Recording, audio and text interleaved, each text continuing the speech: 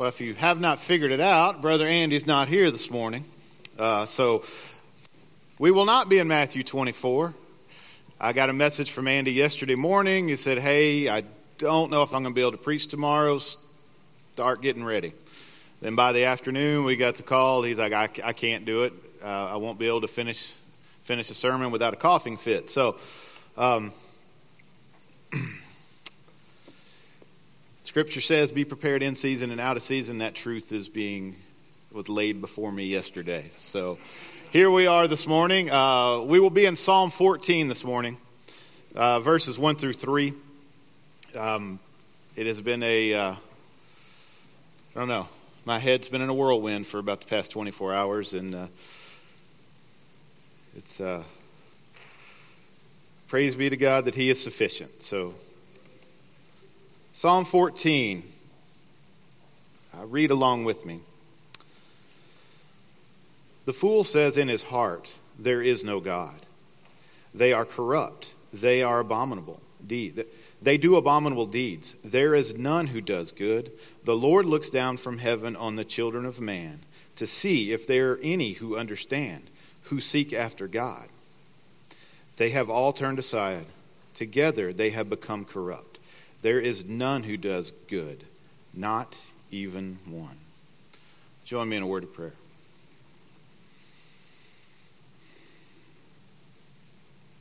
Father, Lord, as we come before your mighty throne, Lord, may your word be open to us, that we may understand it. May your truth be proclaimed. Father, Lord, I pray as I speak for the next few moments that you would move me out of the way and that you would speak your truth through me. And if anything that I say is not truth of you, that it may fall on deaf ears. Father, Lord, we just ask that in the next few moments that you be our teacher and that you be our guide. We ask this in Jesus' name. Amen. So it is one of the things I never understood going into ministry was that at a moment's notice you might be called upon to fill in the pulpit. When Brandon had his accident, it was a Friday, and I found out on a Friday, which gave me a couple of days. And I'd had a good friend of mine that had told me, he said, always have a couple of sermons in your back pocket. Always be ready. Which I did. I had a couple of sermons in my back pocket. And got the message yesterday. And I was in the middle of a workout, and I couldn't quite read the text message. I didn't have my glasses on. And I kind of got the gist of it and asked Angela. She was on the computer. I was like, hey, can you pull up a folder and see? And I specifically asked for sermon in one spot. Well, I realized my back pocket's not as full as it once was. So this is a bit of a warning that maybe I should take some time and have a few of them ready to go. But this was one that I was asked to preach a couple of years ago. That a youth pastor said, hey, we're in this passage, and he throws it at me. It was actually Romans 3, which is a direct quote, which Paul directly quotes this passage. But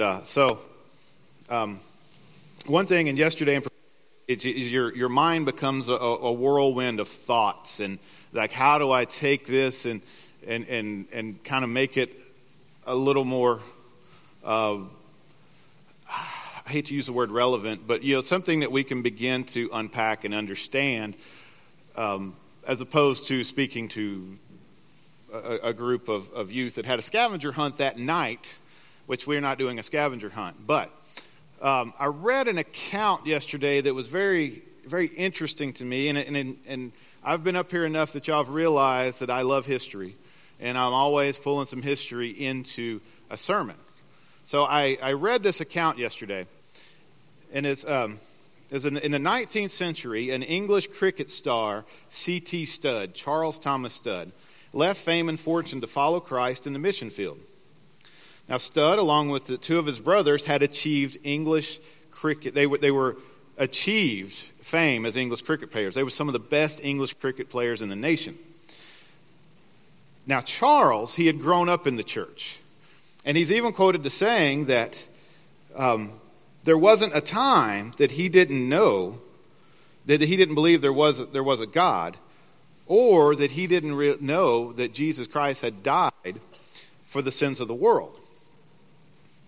But at this point in his life, he had not come to saving faith. And his father, who was a Christian at the time, he was reading the paper and saw that the American evangelist D.L. Moody was coming into town. And his father is famously quoted, or he said to his sons, he said, "There must be something about this man, or the papers would not vilify him as they do. I'm going to go hear this American speak." Now, Charles and his brothers were not real thrilled about his father's religiosity. He wanted to be all religious all of a sudden, but he went. And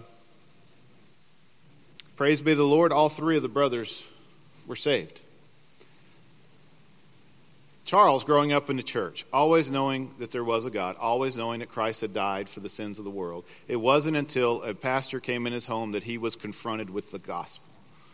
Was it the first time he had heard it? Probably not.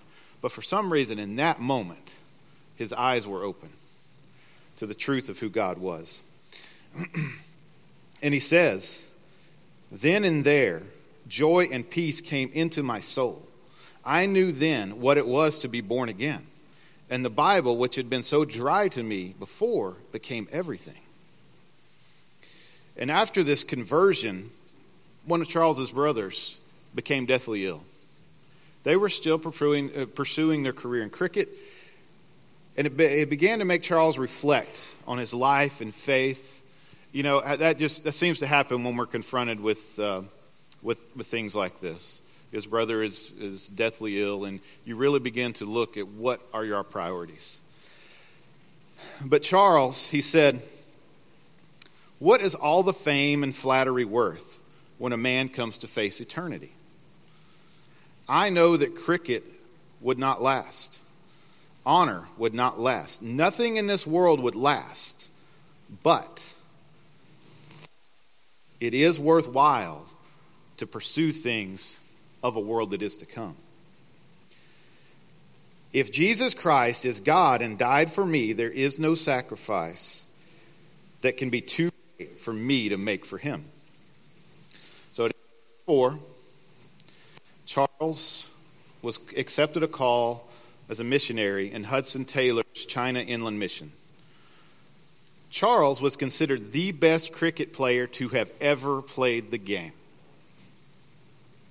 Let's pause on that for a moment. Let's say LeBron James at the age of 24 walked away from basketball. How would that be perceived in our society? Or if you follow football, Patrick Mahomes just dropped everything and walked away. Be crazy, right?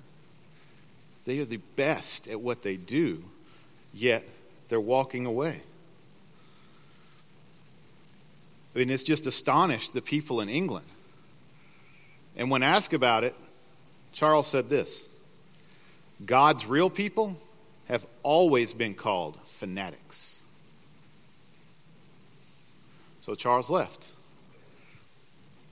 In 1906, after 15 years in China and 6 years in India, he was forced back to England with a respiratory condition. He had fallen ill and needed to go back to England to recover.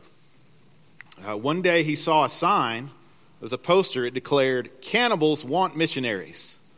It was a call for missionaries to Africa. And as Charles thought about it, he was very bothered by the fact that traders, trophy hunters, and scientists had willingly ventured into Africa's interior, but not missionaries with the gospel of Christ. Despite doctors' warnings and being over 50 years of old, he went to Africa. And he said, "God has called me. I will go.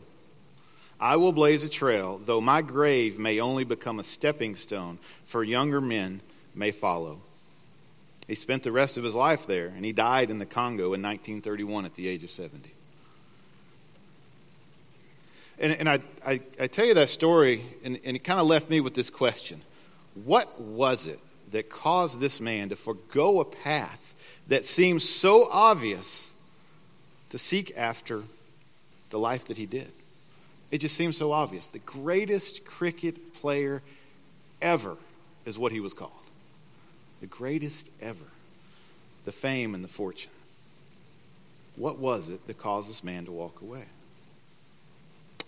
I have a question for all of you. What are you seeking? What are you seeking out?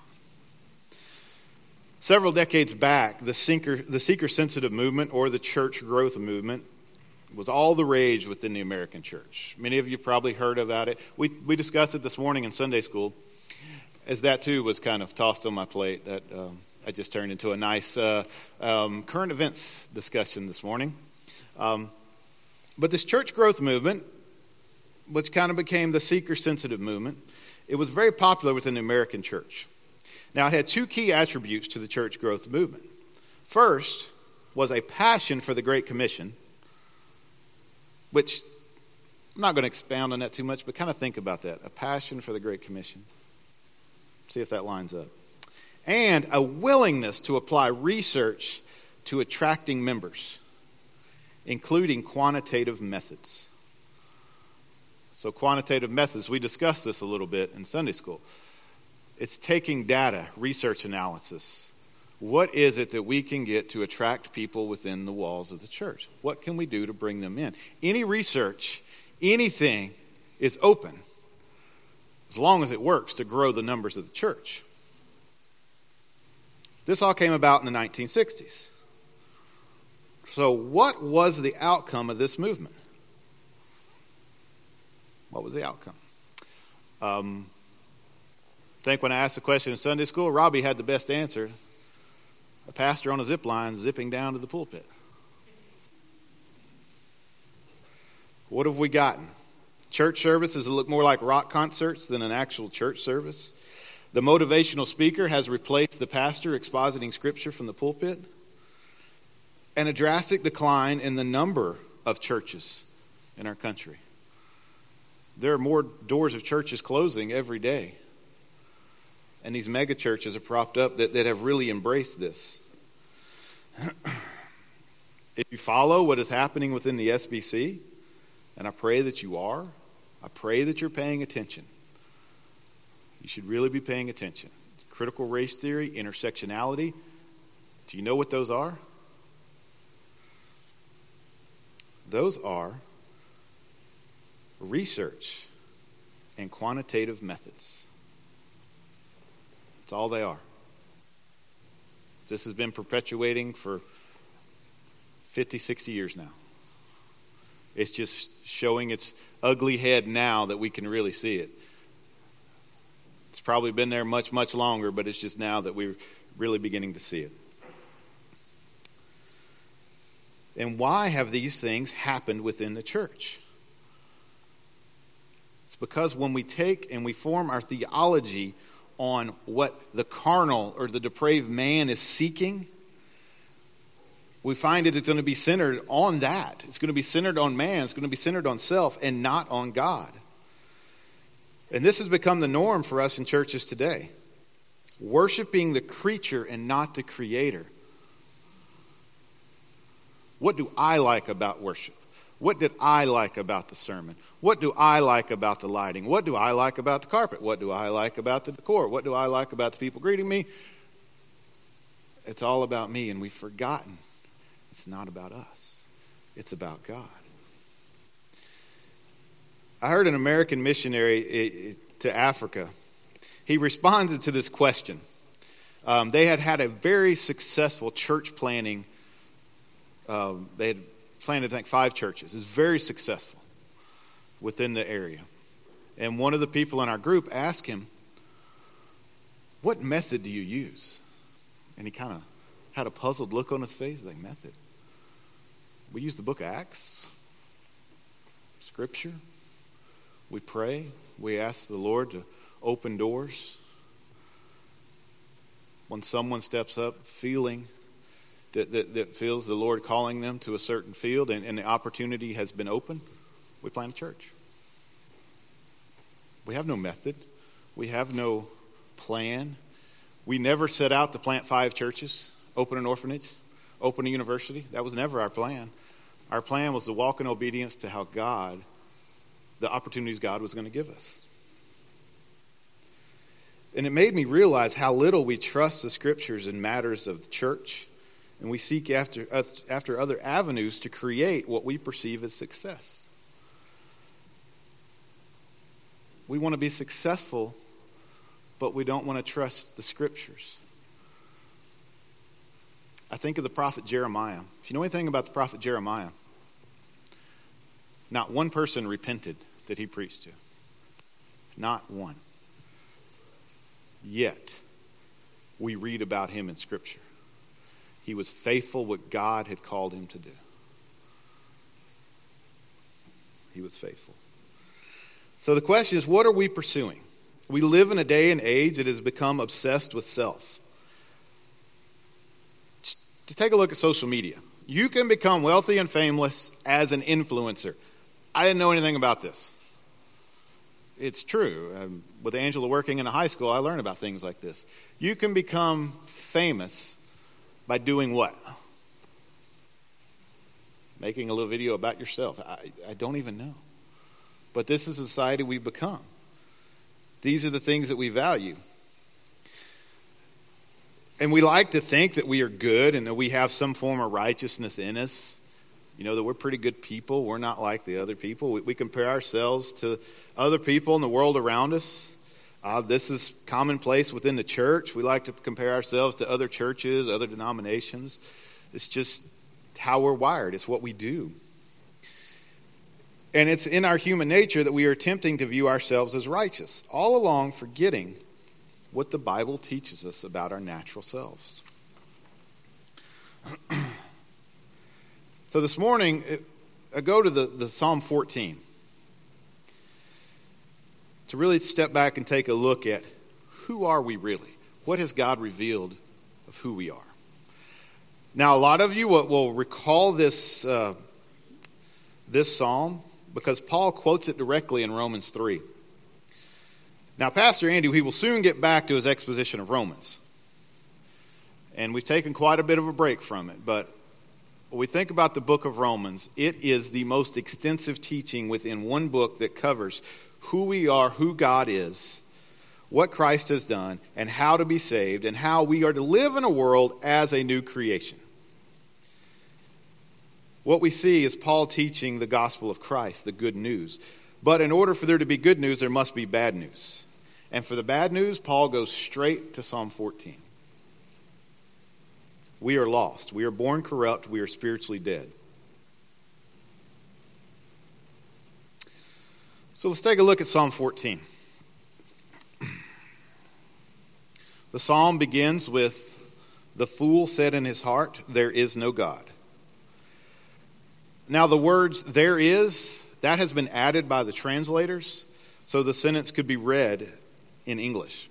If we were to read it word for word translation in Hebrew, it would read, "The fool hath said in his heart, no God."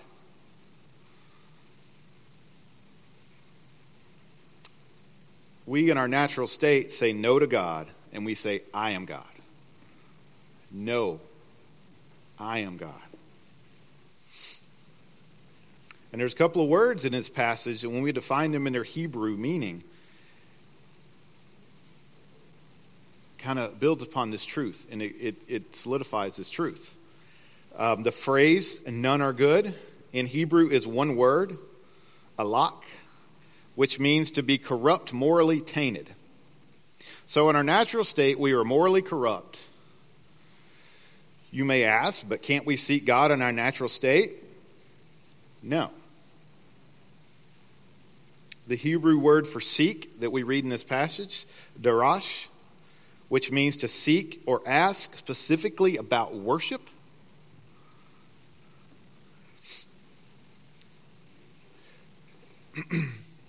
The psalm tells us that none seek to worship God.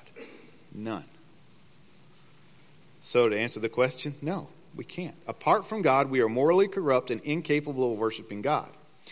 And if we are honest with ourselves, even as believers, we still see that part of us. We understand that. That's who we are. Our desire is almost always on things that we want.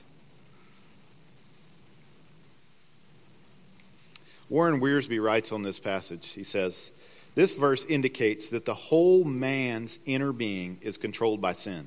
His mind, his heart, and his will. Measured by God's perfect righteousness, no human being is sinless. No sinner seeks after God. Therefore, God must seek the sinner. Man has gone astray and has become unprofitable to himself and to God. God must seek the sinner first.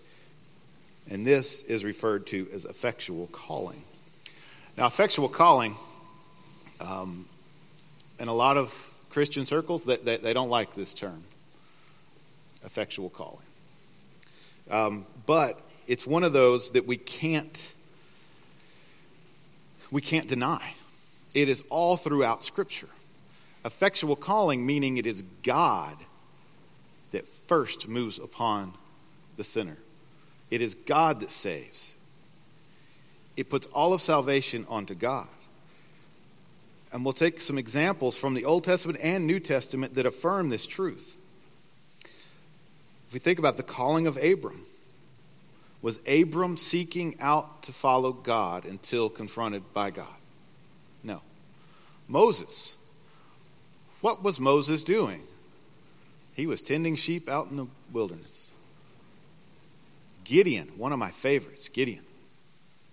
He was hiding in the threshing floor from the Midianites who were attacking and raiding, and he's confronted by the angel of the Lord that says, "Oh, Gideon, mighty man of valor," who's hiding. Was Gideon seeking after God? Not at all. In the New Testament, there's a parable of the lost sheep in Luke 15.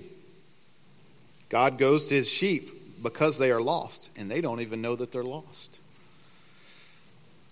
The raising of Lazarus from the dead in John 11.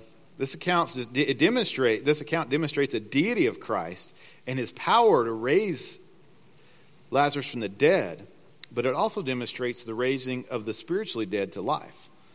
Lazarus was dead. He was unable to raise himself, just as we are spiritually dead. And if we were to go to the seeker-sensitive, people are seeking after God. If we were to apply this in Lazarus terms, it means Lazarus was dead, but he was looking for a doctor that could raise him.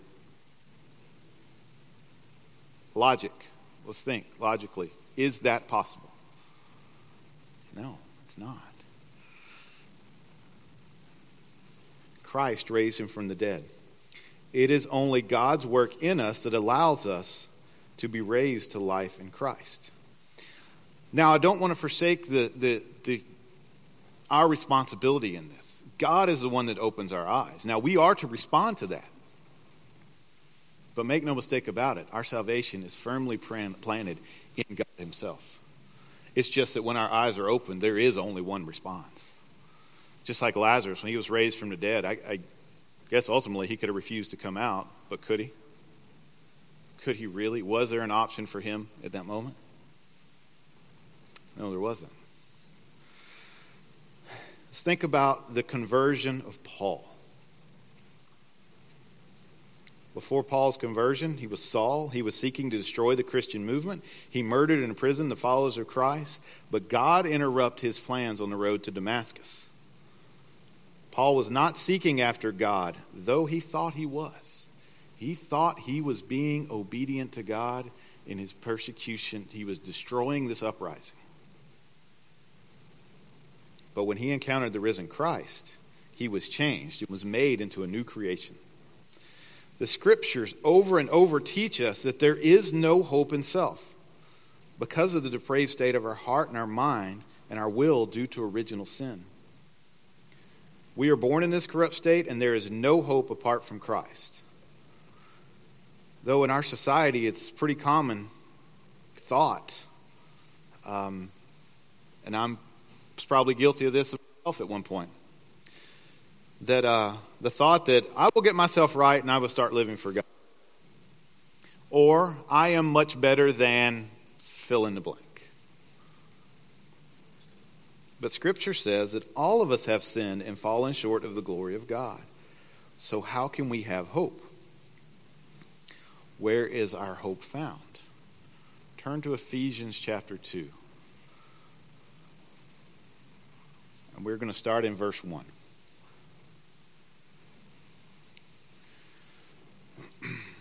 Ephesians chapter 2, beginning in verse 1. It reads, "And you were dead in trespasses and sins, in which you once walked, following the course of this world, following the prince of the power of the air, the spirit that is now at work in the sons of disobedience, among whom we all once lived in the passions of our flesh, carrying out the desires of the body and the mind, and were by nature children of wrath, like the rest of mankind." Those first 3 verses, everyone in this room has been in this state or are in this state currently. Everyone. Everyone's born into this state. Verse 4, "But God." It's probably one of the greatest phrases in all of Scripture. But God. "Being rich in mercy, because of the great love with which he loved us, even when we were dead in our trespasses, made us alive together with Christ." God made us alive. It is God that raises us.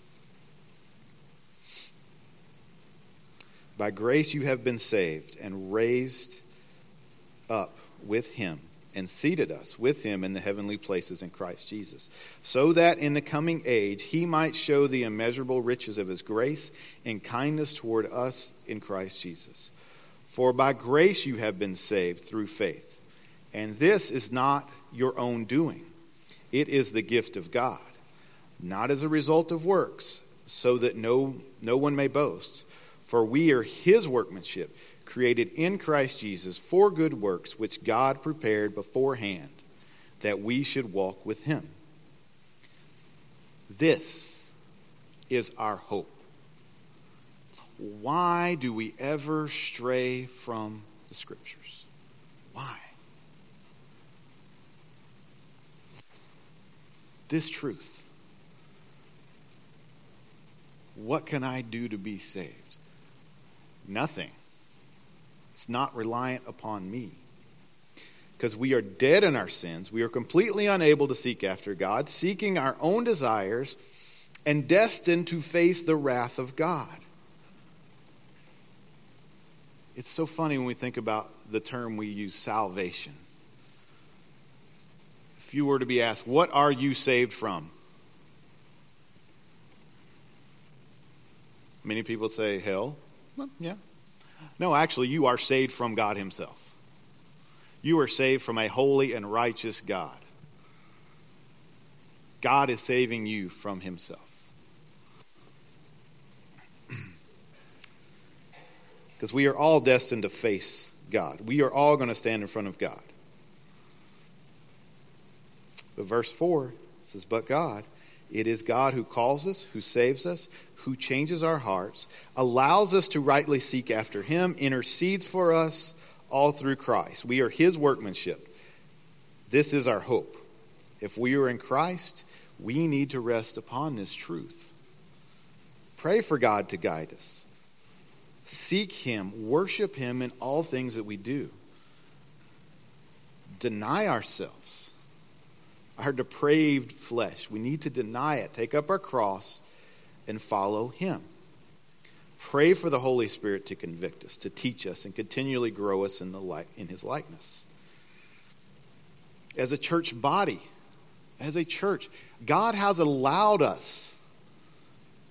I don't understand this, but he has allowed us to be part of his miraculous working and saving of the souls that he continually does every second of every day. He has called us to preach, to teach, and to live out the gospel. In our homes, we are to teach our children, teach our grandchildren who God is and what he has done for us through Christ. Men, be the spiritual leaders of your home. Be the spiritual leaders. If we don't step up and take the reins in educating our own children and allowing the government to be the sole educator, As Vodi Bakum says, don't be surprised when you allow Caesar to educate your kids that they come home as Romans. We must stand firm in this, and we must take this call to action and educate our families at home. Men, be the spiritual leaders. I'm not saying that everyone has to homeschool or everyone has to send their kids to private school, but you need to be aware of what they're learning in public school, and you need to be prepared to stand up and teach them what is truth. We try to do this at church, but you think about it, we got a couple hours a week. I know Seth with the youth, he is teaching a curriculum that is truth, right? It's biblical truth as opposed to what the world says. But we have limited time. We have limited time. We must seek this as a priority. In our lives, we must live out the glorious hope of the kingdom that is to come. Not striving after what the world defines as good or successful, glorifying Him at all times. Now, if you are here today and you have no clue what I'm talking about and do not understand this hope, my prayer is that God would open your eyes to His truths, change your heart so that you may believe all that He has revealed to Himself. I can't lead you in some magic prayer or ask you a series of questions and slap you on the back. Because as a youth growing up, I prayed the prayers. I answered the questions. I raised my hand. I was baptized.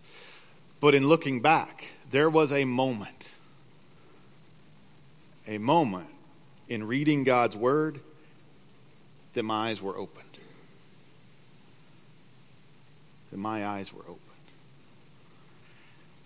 And the truth of what I was reading, it came to life.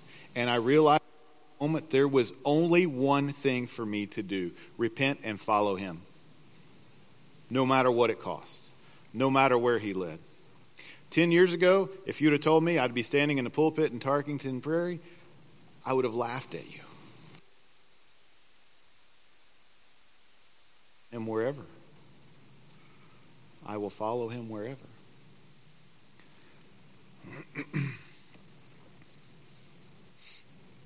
It is only through the work of the Holy Spirit that salvation may come. If you do not know this hope, today can be the day of your salvation. Cry out to God. Repent of your sins and turn to Him. God is faithful to save. The Scriptures tell us, Philippians 1:6, I am sure of this, that He who began a good work in you will bring it to completion at the day of Christ. God begins the work of salvation. He sees it to the end. Cry out to Him who is able to save. Cry out to Jesus. So what was it about Charles Studd that caused him to radically change? He encountered the living God. He had all the comforts of the world at his fingertips. He had fame, he had success, he had fortune, and he walked away. He walked away knowing that all of that would ultimately end up on the eternal trash heap of insignificance. None of it mattered. But seeking after his eternal King, that's what mattered. If you think about his story, doesn't it kind of remind you of Jesus calling the disciples to follow Him? What we read, He says, follow me. What did they do? They dropped what they were doing and went. And they walked away. Charles said this. He said, some wish to live within the sound of the church and the chapel bell. I want to run a rescue shop within the yard of hell. He didn't want to be comfortable sitting in the church. His desire was to serve God in the worst place, if that's where God had called him. His desire was to seek after God. May the Lord give us eyes to see the eternal glories in serving Him and realize that Christian life is not about a social club called the church. But it's about being obedient to Him and serving Him.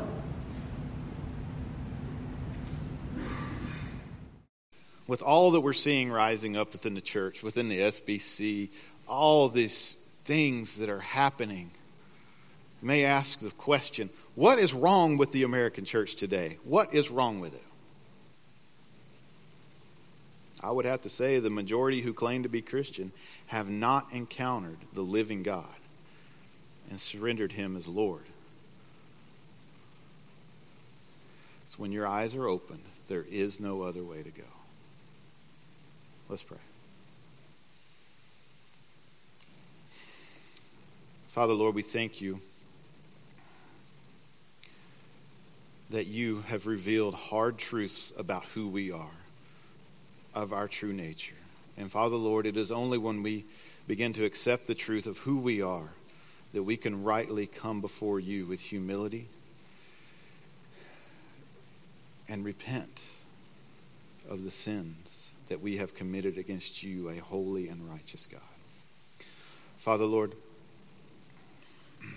for those of us in here that have repented and followed you, may you continually reveal yourself to us, and may you give us a deeper repentance, that we may understand that who we rightly are in front of you, that we may esteem to you all the glory and honor you deserve. And Father, Lord, for those here that do not know you, Lord, I pray that you would open their eyes, that you would begin a work in them. And Father, Lord, as you begin the work, may we as a church be a witness to your miraculous work. Father, Lord, we thank you and we praise you. We ask this prayer in Jesus' name. Amen.